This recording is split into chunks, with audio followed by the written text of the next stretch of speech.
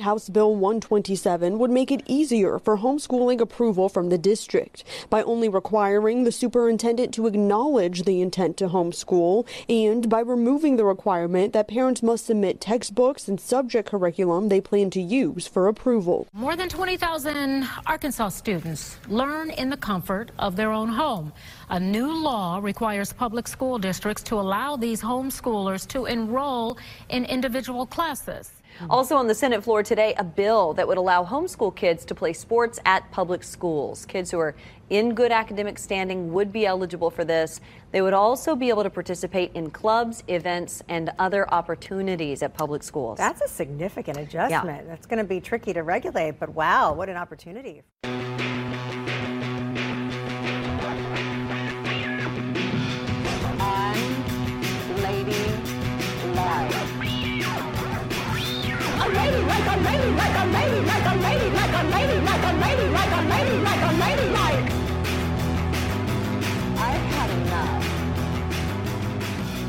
This is Unladylike. I'm Kristen. And today on the podcast, we're talking about a subject that is near and weird to my heart, and that is homeschooling. As many of y'all might know, I am a former homeschool kid. I was homeschooled from 2nd through 8th grade. And even though I turned out well academically, thank you, Mom, homeschooling is weird to my heart because I was not only a homeschooled kid in the 90s, I was also an evangelical Christian homeschool kid, and I'll get a little bit more into that later in the episode. But homeschooling, it's not only a personal topic for me, but it's also now a professional topic because the labor of homeschooling is highly gendered. Kind of like K through 12 school, it's mostly women, in this case, moms, doing the teaching. In his book, Homeschool: An American History, the author Milton Gaither writes, homeschooling's gains have come largely from the labors of a large group of ordinary Americans, almost all of them women. But before we get deeper into the homeschool landscape today, and really the focus of this homeschool conversation, which is the incredible, daunting legal force behind homeschooling as a movement, we need to lay a little bit of groundwork, do a little bit of homeschooling 101. So what is it exactly? My basic definition of homeschooling is parents teaching their children at home outside of any formal education settings, including public schools, private schools, charter schools. And for the purposes of this episode, I'm not really referring to hybrid schools, professional tutoring situations, even things like unschooling, which is another form of homeschooling. And as for how long homeschooling has been around, at least in the United States, home-based education is nothing new. But if we're talking about homeschooling as a movement, 1972 was a pivotal year. That is when the U.S. Supreme Court decided the case of Wisconsin v. Yoder. And it involved Amish parents who withdrew their children from public school after 8th grade in accordance with Amish tradition and in violation of compulsory education state law. And SCOTUS sided with the Amish parents, said, go ahead, homeschool your kids. And that decision, Wisconsin v. Yoder, established a really important legal precedent for non-Amish homeschool families. Because something I truly did not realize was that in a lot of states at the time, homeschooling was effectively illegal. Now, fast forward 50 years to today, homeschooling is not only legal in all states, but also increasingly unregulated, as in no curriculum or testing requirements for homeschoolers. And some states don't even require parents to notify the school district if they decide to teach their kids at home. But why homeschool? Why bother, right? These days, the biggest reasons cited by homeschool parents are concerns over their kids' safety, exposure to drugs and negative peer pressure at school, and a desire for a moral education for their children. Enter a lot of evangelical Christian homeschoolers. Although I do want to be clear that not all homeschoolers are Christian. They're not all religiously motivated. They're not all politically conservative and right-wing. In fact, what's fascinating about the origins of the homeschooling movement in the late 60s and 70s in the U.S. is how it was really this confluence of kind of anti-establishment, countercultural folks on both the right and left end of the political spectrum. Like parents who said, you know what, I do not trust these institutions that are public school, and I'm dissatisfied with how schools are educating my kids. I think I know better, so I'm going to take things into my own hands and homeschool. Now, as for who homeschools today, in the U.S., the population is still very predominantly white, although Black families are the fastest growing homeschool demographic in the U.S. And globally, the U.S. is the homeschool capital of the world, although I think it would be a stretch to say that Americans invented it. But again, for reasons that will become clearer in this episode, it is a very American thing to do. Homeschooling has also gotten a lot of press since the pandemic. You've probably seen headlines about how rates of homeschooling are surging. Over 1 million kids have been pulled out of public schools since COVID shutdowns. But proportionally, we're still talking about a very small minority. According to the National Household Education Survey, in 2019, 2.8% of K through 12 students were homeschooled. If we're talking mid-pandemic, those numbers were looking more like 10%, over 15%. But that COVID-related homeschooling surge brings us to this episode's guests. Reporter Mina Hart-Duerson and reporter-producer Julia Lindau worked together on a long-form Vice News piece called The Secret Power of Homeschoolers that came out in October 2022. As I mentioned to Mina and Julie in our interview, I was stunned to learn what that secret power is and just how much it intersects with, yes, my own evangelical homeschooling culture that I was raised in, as well as issues beyond the classroom that we have covered on Unladylike. And the first voice you're going to hear is Mina. I've had enough.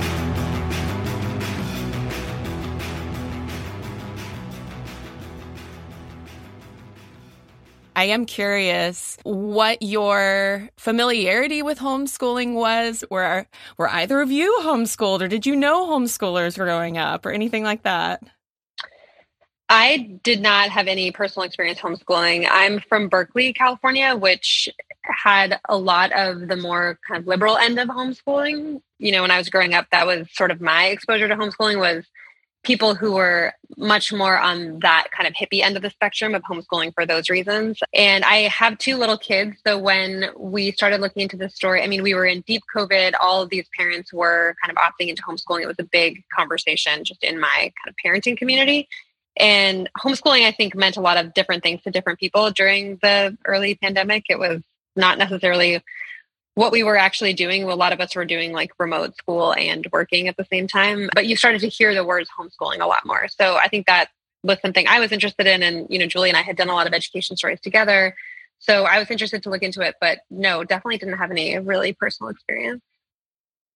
Ditto. I went to public school my whole life. I was just trying to rack my brain while Mina was talking. I'm sure I know people who were homeschooled, but I can't name any off the top of my head. So yeah, before the pandemic, it was a foreign subject to me. This episode is partly inspired by an Unladylike listener in Canada who's also a high school teacher and mystified by homeschooling in the U.S. She wrote, I think as a Canadian living in a big city, we see this as an indictment on the failures of the American education system, as well as the U.S.'s more conservative nature.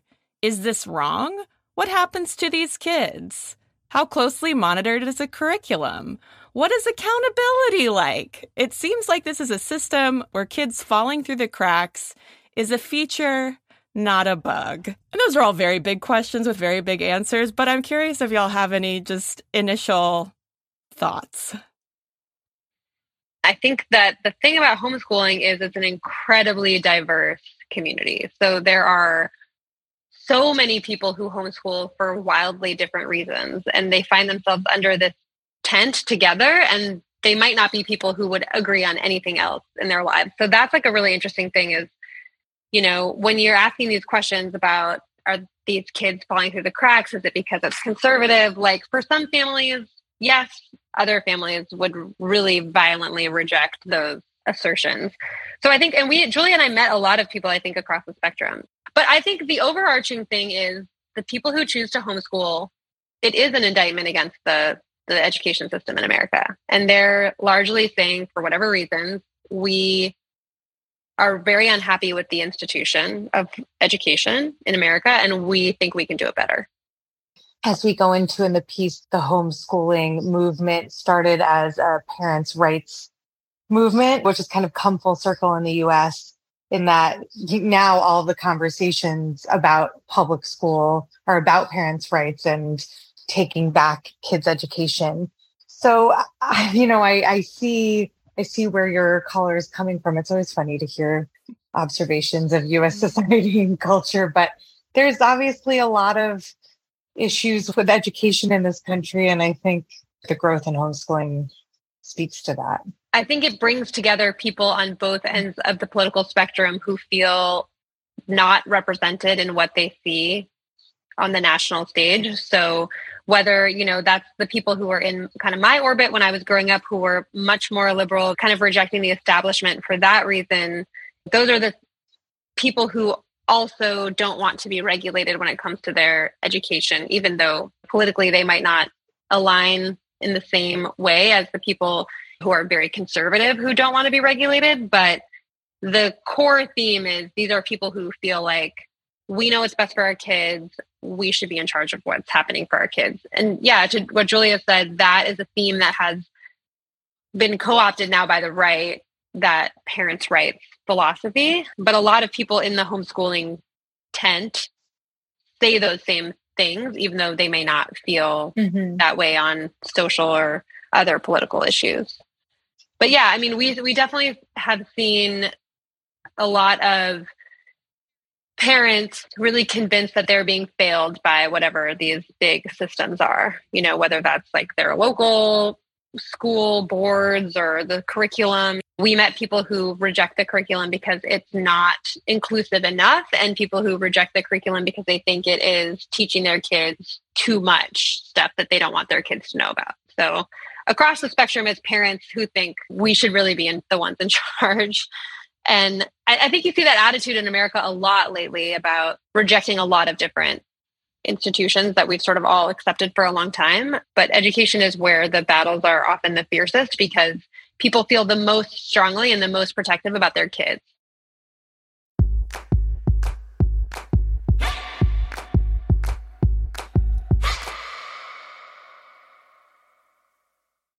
And ladies, have you heard of Cozy Earth?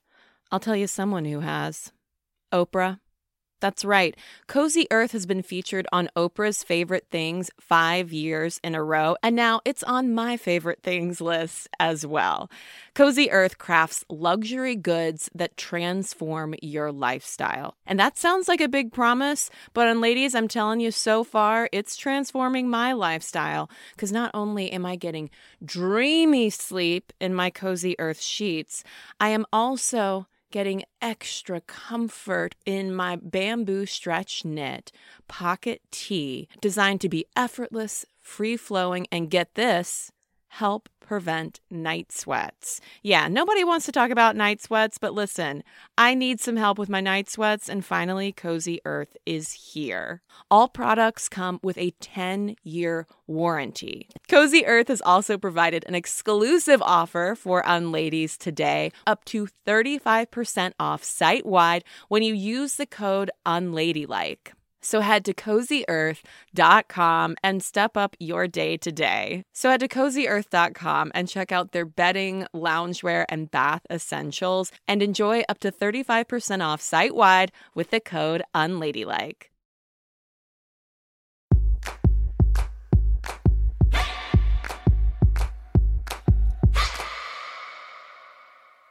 Before I get back to my conversation with Mina Duerston and Julia Lindau, I want to emphasize how this concept of parents' rights in education has been bandied about for the past century. In the 1950s, the parents' rights movement was focused on getting communist curriculum out of public schools. In the 1960s, you see a lot of the same white suburban moms who were panicked over communism, now panicked over desegregation. In the 1990s, parents' rights really spun up again in reaction to sex ed in school. But I mean, it really has reached yet another fever pitch if we head to old Florida. You know that Don't Say Gay bill? Well, the actual title of that law is the Parental Rights in Education Act. I mean, really, whenever you hear people talking about parents' rights, get ready because it is a highly conservative dog whistle. I mean, is it even a dog whistle? It's more like just a loudspeaker at this point. All right, let's get back to the interview. Was there anything in particular that prompted the secret power of homeschoolers and, you know, any particular questions that y'all were hoping to answer? I think we were doing a lot of reporting on education and these trends in general happening. And we were hearing a lot about the parents' rights movement. And when you kind of trace the parents' rights movement back, there's an incredible overlap with this homeschool lobby and this kind of powerful secret stealth force. And we were seeing those same names, a lot of the same kind of players come up in a lot of different political issues. Like we were seeing a lot of the same people driving the efforts against abortion legislation and transgender athlete legislation. Like we were seeing a lot of the same groups be associated with these legislative pushes. And it kind of all traced back to this HSLDA organization and kind of the origins of the homeschool movement, which we thought was fascinating because homeschooling seems on its face like something fairly innocuous. Like, okay, if you want to make your decisions for your kids, you should be allowed to do whatever you want to. But when we started to see these connecting threads with other political issues, I think we became really interested in like, what is this machine and how does it work? And why are these things all connected? And why are these all, what is the Venn diagram here? And the new energy around homeschooling that you really saw surge. Statistically, when we first started researching the story, it was unprecedented numbers because of the pandemic. On Unladylike, the Alliance Defending Freedom has unfortunately been coming up a lot in episodes covering trans athlete bans, Roe v. Wade, like even the mifepristone case. It seems like all roads keep leading back to this one organization. And then it popped up here. And I was like, are you kidding? What is the connection between Alliance Defending Freedom and this current parents' rights homeschooling movement? So Michael Ferris is the founder of the HSLDA. And if you watch our piece, you'll see a few different quotes from him. He was really one of the big pushers behind the homeschooling movement and getting the state out of kids' education. And he then became the president of Alliance Defending Freedom. He also he started a group called Parents' Rights or parentalrights.org. He is just kind of a conservative legal force in this country. And he got his start in homeschooling. Here is a young Michael Ferris at the 1987 President's Commission on Privatization of Education. Will the executive director please call the next witness? Yes, the next witnesses are Douglas Alexander, Citizens for Educational Freedom, and Michael Ferris, the Homeschool Legal Defense Association. I'm the son of a just recently retired public school principal who was 29 years an elementary principal in the small town I grew up in, Washington State. I'm an attorney, and I've been involved in litigation involving education for most of the 12 years of my practice. But my real love is what I do with my own children, and that is we teach our children at home. We have 5 daughters, and this is our 6th year of homeschooling. We've lived both in Washington State and Virginia, and for the first 3 years in both states taught our children illegally under state law. And since Virginia has changed its law, we are now legally teaching our children at home. It's really interesting to trace his journey and see that it kind of all comes back to this issue, which, like Mina said, it seems kind of innocuous, but it speaks to something much larger right now in our culture and society, which is the desire to keep the state out of certain issues like education. The common denominator among these families is they're opting out of this system that for decades has been publicly accepted as a thing we all do. Like, this is an institution we all do. Like, we all go to school. Like, school is available for everybody. Like, we all go to school. We all buy into this thing. And then these are the people who are opting out. And so when you talk about like all roads lead back to ADF, all roads seem to lead back to Michael Ferris because he pioneered this strategy of fighting in court for the rights of parents to not be regulated, which is a huge thing for homeschool families. They want as little oversight as possible. They want to be fully in charge of their children, their education, what they do. They don't want to be tied to specific standards or tests or anything like that. They want to just be given the freedom. And there's a lot of variation in the country in terms of what you are legally allowed to and do and not do. And when it comes to homeschooling, those laws are kind of set regionally. But what the HSLDA does, which is what Michael Ferris's whole legal strategy was to basically take local governments to court over and over and over again over these parents' issues, down to paperwork. A lot of times it's like, oh, I don't want my kid to have to fill out this thing to get credit for this year of school. We want as little regulation around this as possible. We don't want to be told what books they have to use, what they have to study, what metrics to succeed by the end of the year, all that. So the HSLDA, still their main function is to provide families legal support, because a lot of these homeschool families will have to go to court over things that their district is requiring them to do or their local government has in place, and they want to fight these regulations at every level. So that's like what the HSLDA's main role is. They're the Homeschool Legal Defense Association. They do legal defense, like for homeschool issues. And that philosophy of fighting these tiny legal battles that add up to bigger things is kind of what the ADF has then gone and done. They've done it through all these little tiny cases. They kind of identify these little opportunities to push for change, basically, whether it's student athletes or abortion bans, or I think Michael Ferris was also involved. There was a New York Times report that he was also involved in contesting the election, that he helped author the brief that like 21 states or something adopted to contest. All these attorney generals signed off on this thing to contest the results of the election. So it's like this legal strategy, which is very quiet behind the scenes, and then is able to affect this larger change by quietly pushing all these different laws all over the country until they snowball and get sort of national impact. It's a little bit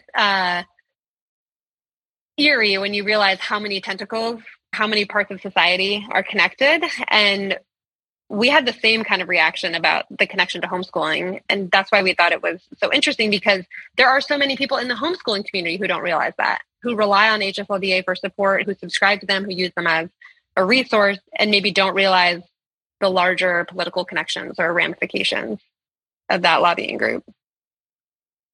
Well, and that was partly what I was curious about as well, of what sense did you all have that homeschooling parents feel like they are a part of a political movement as opposed to making sort of a private choice for themselves and their families.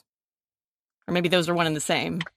Yeah, that was interesting to me and a little bit surprising. And I think it's really mixed, the people that we spoke to. I think there are some people who really felt like they were part of a movement. I think a lot of people are really hesitant to say out loud that they are part of a political movement. The situation in which we felt the most sort of political momentum and energy was at this giant homeschool parents conference in Florida. Governor Ron DeSantis spoke at a homeschooling convention in Orlando about what he's done to fight for parents' rights in education. News 6 investigator Mike DeForest is live at the Rose and Shingle Creek Resort in Orlando. And Mike, the governor received a standing ovation. Standing ovation, thousands of people here at this convention, mostly parents who homeschool their children. And that's where it felt like a political rally. You know, there was a lane of booths that were all about DeSantis and abortion bans. You know, there were like little fetus models, and there were people with flags, and the Moms for Liberty were there. And that was the first time that people were making overt connections to what was happening in the political realm. I mean, DeSantis came and spoke at that conference, and a bunch of other political figures. So it was the first time that we saw in the course of the reporting it really be on full display that the political implications are married to the larger goals of the homeschooling movement. But then individually, when you go talk to people, they're very hesitant to publicly align themselves with like a political movement. Most homeschool parents that we spoke to say, we're just doing this for our kids. But then if you dig a little bit deeper, there are a lot of people with political aspirations. You know, once you kind of get involved in the movement, it's like, oh, well, what else can we be fighting to change? What should we be fighting to change on a local level, on a state level? You know, there are some of the subjects in our piece had gotten interested in fighting for various kinds of legislation and seeing that success build with the support of the homeschool community. Because I spoke to this homeschool advocate parent in Washington, and this is not in our piece, but they were fighting a bill about age requirements in school, which was the thing that the homeschool community was really against. But she said to me very openly on the phone, like, we don't lose. The legislative bodies, when they put up a bill that accidentally or purposefully affects the homeschool community, they don't realize how strong of a lobby they're dealing with. Basically, like anti-homeschool legislation or legislation that homeschool families think is against them almost never wins because the momentum is so strong to fight it. And I think a lot of lawmakers, we have one in the piece who like starts out doing a piece of legislation that they think is non-controversial or protecting kids. And then you run into the full force of this community. And across the board, I mean, we've seen these bills that were interpreted as being against homeschool families get knocked down because they just can't withstand the strength of this community.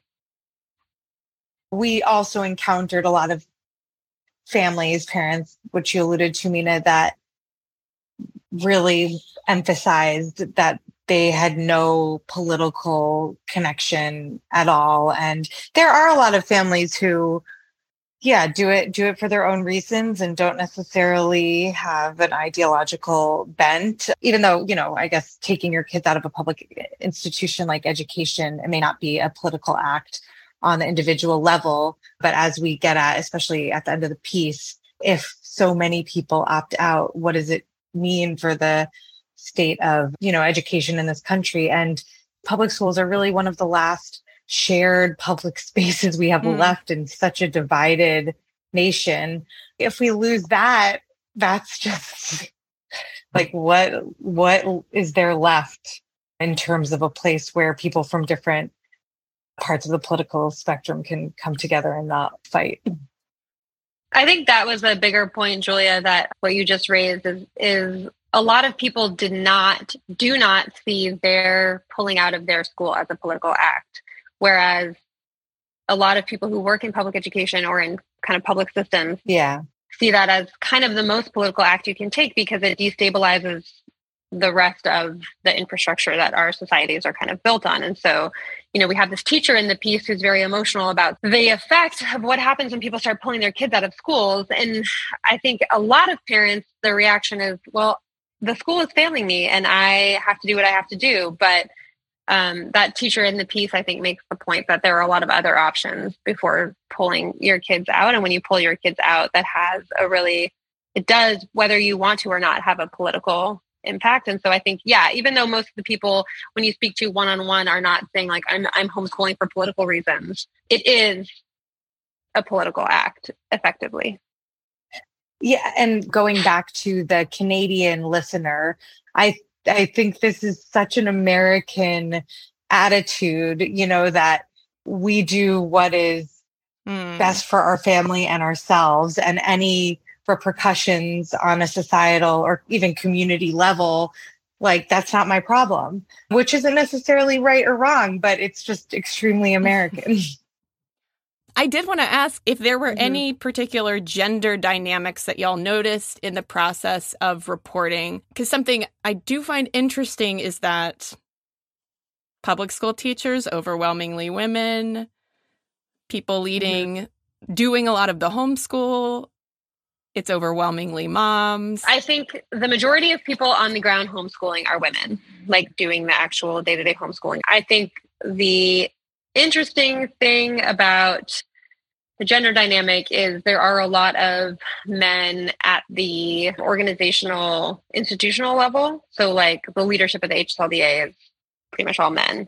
The leadership of its various programs like Generation Joshua, things like that, those are all pretty much run by men. When you talk about these legislative efforts, a lot of times the people who are really like spearheading these campaigns with a lot of influence tend to be men. We did meet some women who have been pretty active, and I know that within the homeschool community, when they mobilize for things, there are a lot of women involved in sort of like the grassroots mobilization. There's a lawmaker in the piece who we interview who is a mom turned legislator, and she had been basically pounding the pavement for years as a mom until an opportunity opened up where she was able to get a spot in the legislature.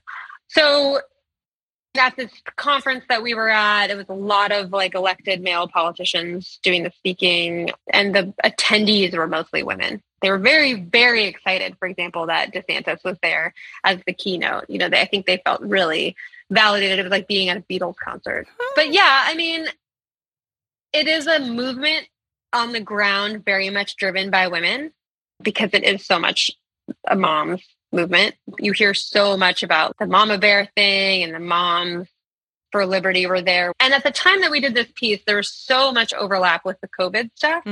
Like they're fighting for freedom, and that means like medical freedom. That's the thing that they say a lot, medical freedom and educational freedom. And that was like hand in hand for a lot of these people.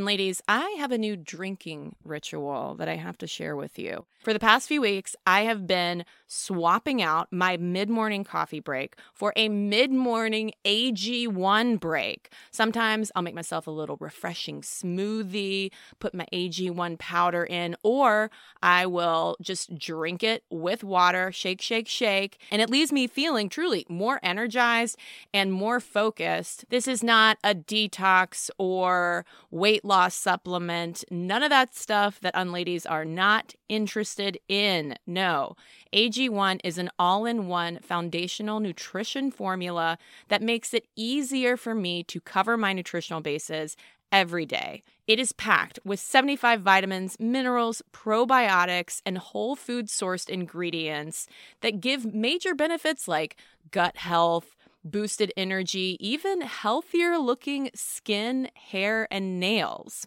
With AG1, taking good care of my body each day is really that simple. If you want to take ownership of your health, try AG1 and get a free 1-year supply of vitamin D and 5 free AG1 travel packs with your first purchase. Go to drinkag1.com/unladylike.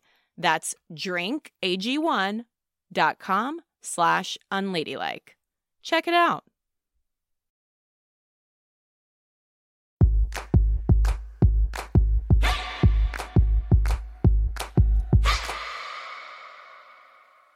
How would you all compare sort of the power and influence of homeschool parents versus public school or even private school parents?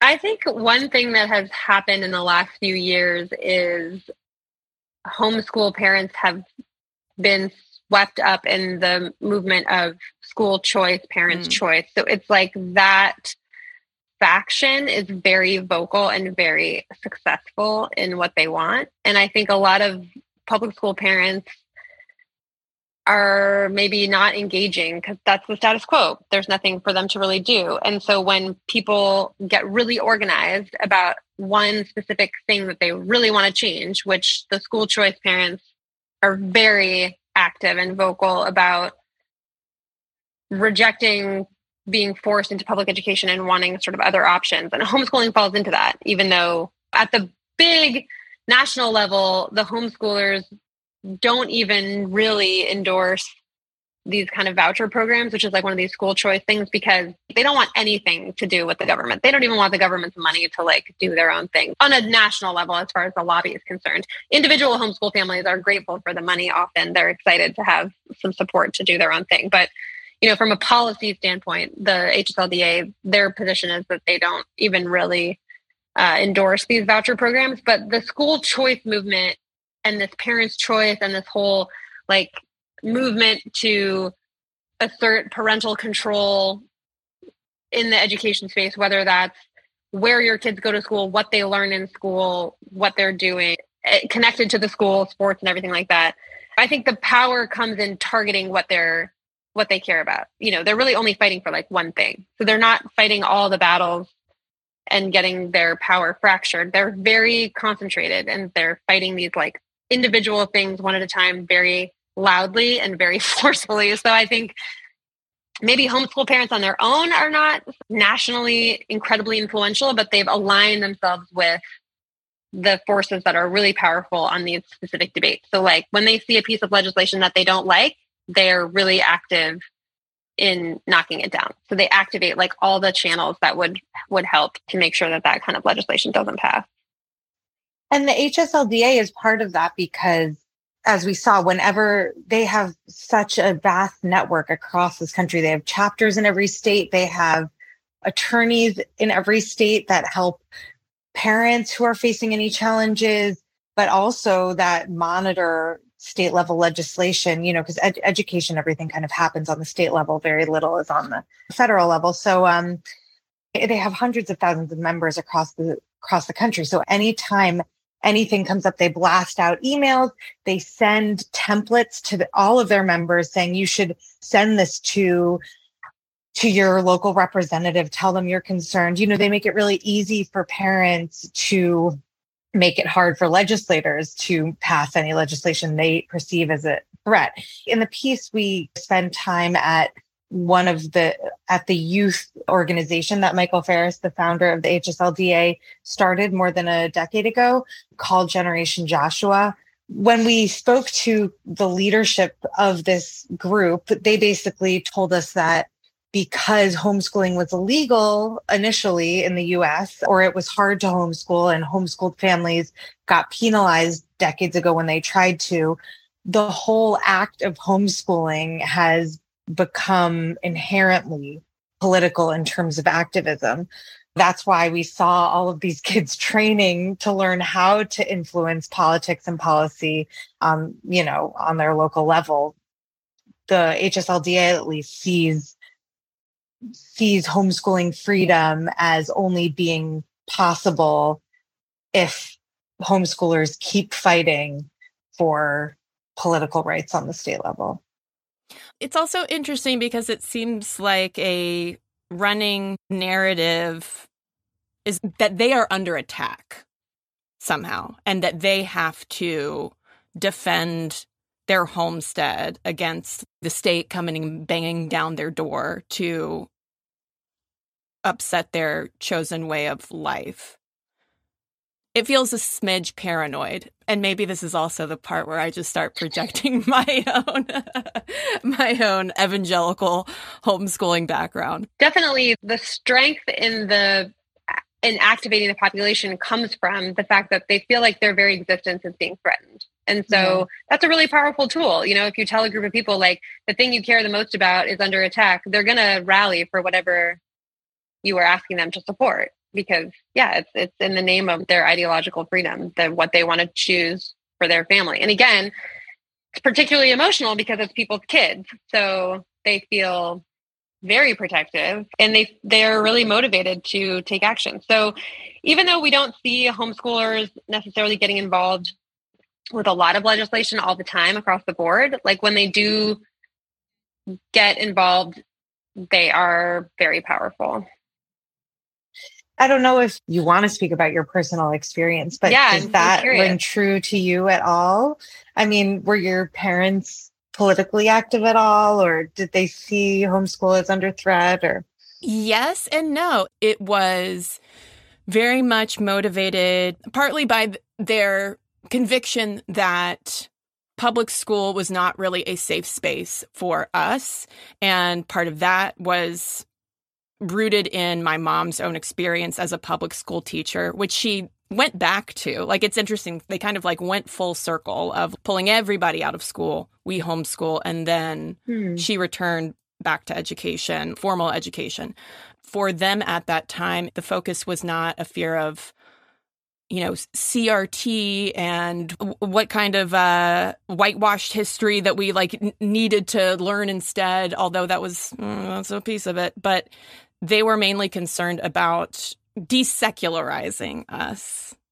Like a lot of evangelicals, kind of apocalyptic evangelicals in the 90s, they really thought the world was going to hell in a handbasket and were going to do everything in their power to give us a quality Christian education. And they also couldn't afford to send us to private school at that time, like a Christian private school. Yeah, we heard that a lot from people, that it's a lot about the identity that's important to them, like preserving that. So I think for the more evangelical population, which is a huge percentage of homeschoolers in the U.S., that's a lot about like the curriculum and what they learn and what they might be exposed to in the public school environment, or not even exposed to in like a negative way, but just that their family priorities are not prioritized in the broader educational landscape. And so their parents feel really protective that, this is what we need. This is what we need to give our kids right now. And, we did speak to a lot of people where maybe homeschooling doesn't look as traditional as you would imagine, like your parents at the dinner table teaching you, like that there are these co-ops and collectives and these kind of, we open and the piece with this basically school. It's like a school for homeschoolers. There's a lot of evolution of what homeschool looks like these days. And I think that's also made it easier for people to do it, because you don't necessarily have to be a stay-at-home parent anymore. You don't have to make a ton of money, to support taking care of your kids and teaching them full time. Like, you can do these kind of other approaches. You can teach them at home a little bit. You can put them in some courses. You can work while they do Zoom homeschool classes. Like, there's a lot of flexibility now, which has diversified the pool of homeschoolers, but also strengthened how easy it is to do. So it's increased the numbers. But yeah, the common denominator is everyone feels like, I want to make sure I'm controlling the input of what my kid is taking in and told is important. And so wherever people fall on the spectrum, it's largely about wanting to preserve those values, that are important to you at home, whatever they may be. It's interesting you said your mom was a teacher who came from public school and then went back to public school, because we met other homeschooling parents who were public school teachers and then decided to homeschool. And it's an interesting and complicated dynamic or relationship there. But that probably took away the issue for you and these other families of, any type of quality control, which is not something we got into in the piece. But as, again, your Canadian caller mentioned, a lot of states have no regulations at all around the curriculum and what is an education. What does the state approve as an education? The HSLDA has fought really hard to get rid of any standards. And so in our piece, at one point, we show a couple maps that show where they've been particularly successful in knocking down any minimum requirements. I know New York is one of the states that the HSLDA points to and says it's really hard to homeschool there. And that's because there are a few different curriculum and testing requirements around homeschooling. So they want to get rid of any of those in all states. They really do want a vision of education in this country where education is whatever their parents decide it is. And it just, again, calls into question, the just basic unifying principles of this country if we don't agree on what basic components of an education should be. It tests the limit of individuality too, how much really should you be responsible for individually? And is there a role for experts? Because I think we've seen that a lot in the public conversation. You should be the expert on your own health. You should be the expert on your own kids' education. It's kind of a gateway conversation, the education thing, because parents do feel like maybe I do know the best thing for my kid.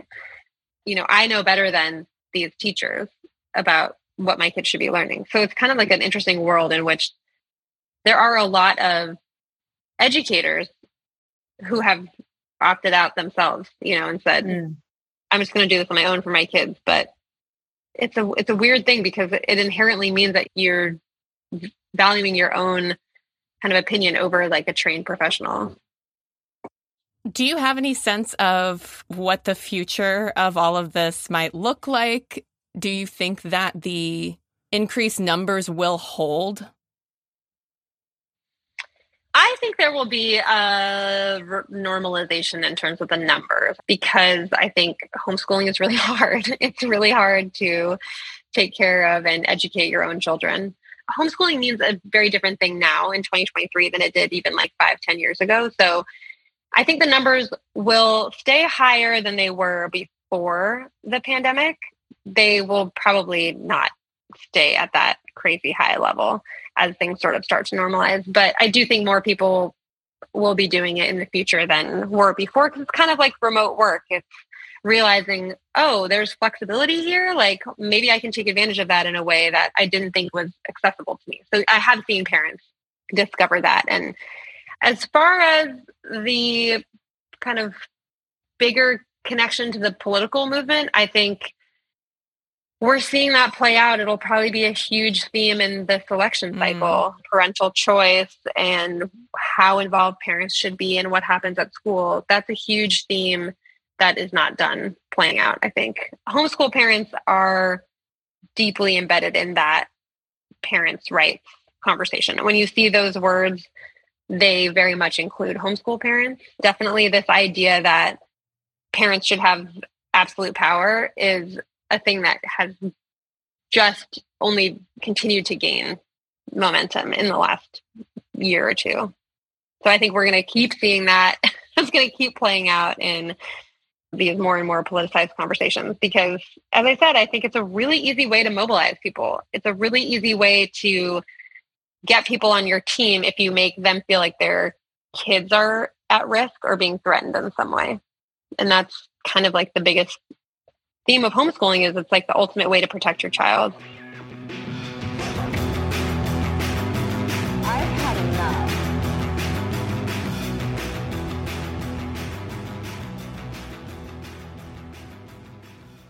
And ladies, before we wrap up, one of the hardest questions to answer in the whole homeschooling conversation is, well, what are the outcomes? How do homeschool kids fare? And let me refer you to a presentation from Harvard's 2021 Post-Pandemic Future of Homeschooling Conference, which put it this way: it is not answerable with currently available empirical data. There's not a ton of rigorous research. Study populations are too small to extrapolate. And part of the reason why there's not a ton of good data is because groups like the Homeschool Lobby have fought tooth and nail to get the state out of education, full stop. That parents don't have to report anything. They do not want to follow any standardized testing, standardized curriculum. The measures of what is or is not a good education is highly subjective in the world of homeschooling. And the quality is highly individualized depending on how healthy of a learning environment a family is able to establish at home, what kind of teaching instruction someone is able to provide, and also it's going to depend on the child. There is no blanket answer, and the open-endedness of it all is part of the point. So, Unladies, now I would love to hear from any fellow homeschoolers, any Unladies who are interested in homeschooling or maybe currently homeschooling their kids. Like, one thing I really appreciate about Mina and Julia's reporting and approach is their emphasis on the fact that homeschoolers are not a monolith. hello@unladylike.co is where you can send me your emails or voice memos. I would love to hear your voice. You can also DM me on Instagram @unladylikemedia. Huge thanks to Mina Hart-Duerson and Julie Lindau. You can follow them on Twitter. I don't know if they're on Threads yet, y'all. I'm not on Threads yet, at least as of this recording. But you can follow them on Twitter @Minasaurus and @Julia Lindau. And of course, you can watch The Secret Power of Homeschoolers on YouTube. And huge thank you to our Canadian school teacher, Unlady, and patron, Christina, who suggested this episode. If you'd like to hear more about my own personal journey with homeschooling and what it was like for me, you can listen to a surprisingly emotional bonus episode over in the Patreon Unladies room. Patreon.com/unladylikemedia is where you can go, subscribe, and find that episode. You can also follow Unladylike on TikTok and Twitter for now @unladylikemedia. And if you want to directly support the show, the best way to do that is by coming on over to the Unladies room. Get those bonus episodes, get those uncut interviews with some of our featured guests. Patreon.com/unladylikemedia. It just costs $5 a month or more to join. You can also support the show directly by going to unladylike.co/shop and getting yourself some brand new gorgeous Unladylike merch. How about that? Unladylike is an Unladylike Media production, executive produced, hosted, written, and edited by me, Kristen Conger. Mixing and mastering is by Multitude Productions. Our music is by Flamingo Shadow, Amit May Cohen, and Sarah Tudson. Until next week.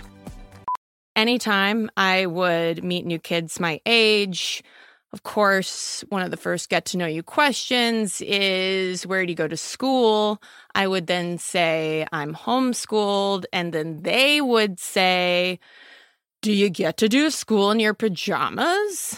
And, I would say, no, well, I mean, I could.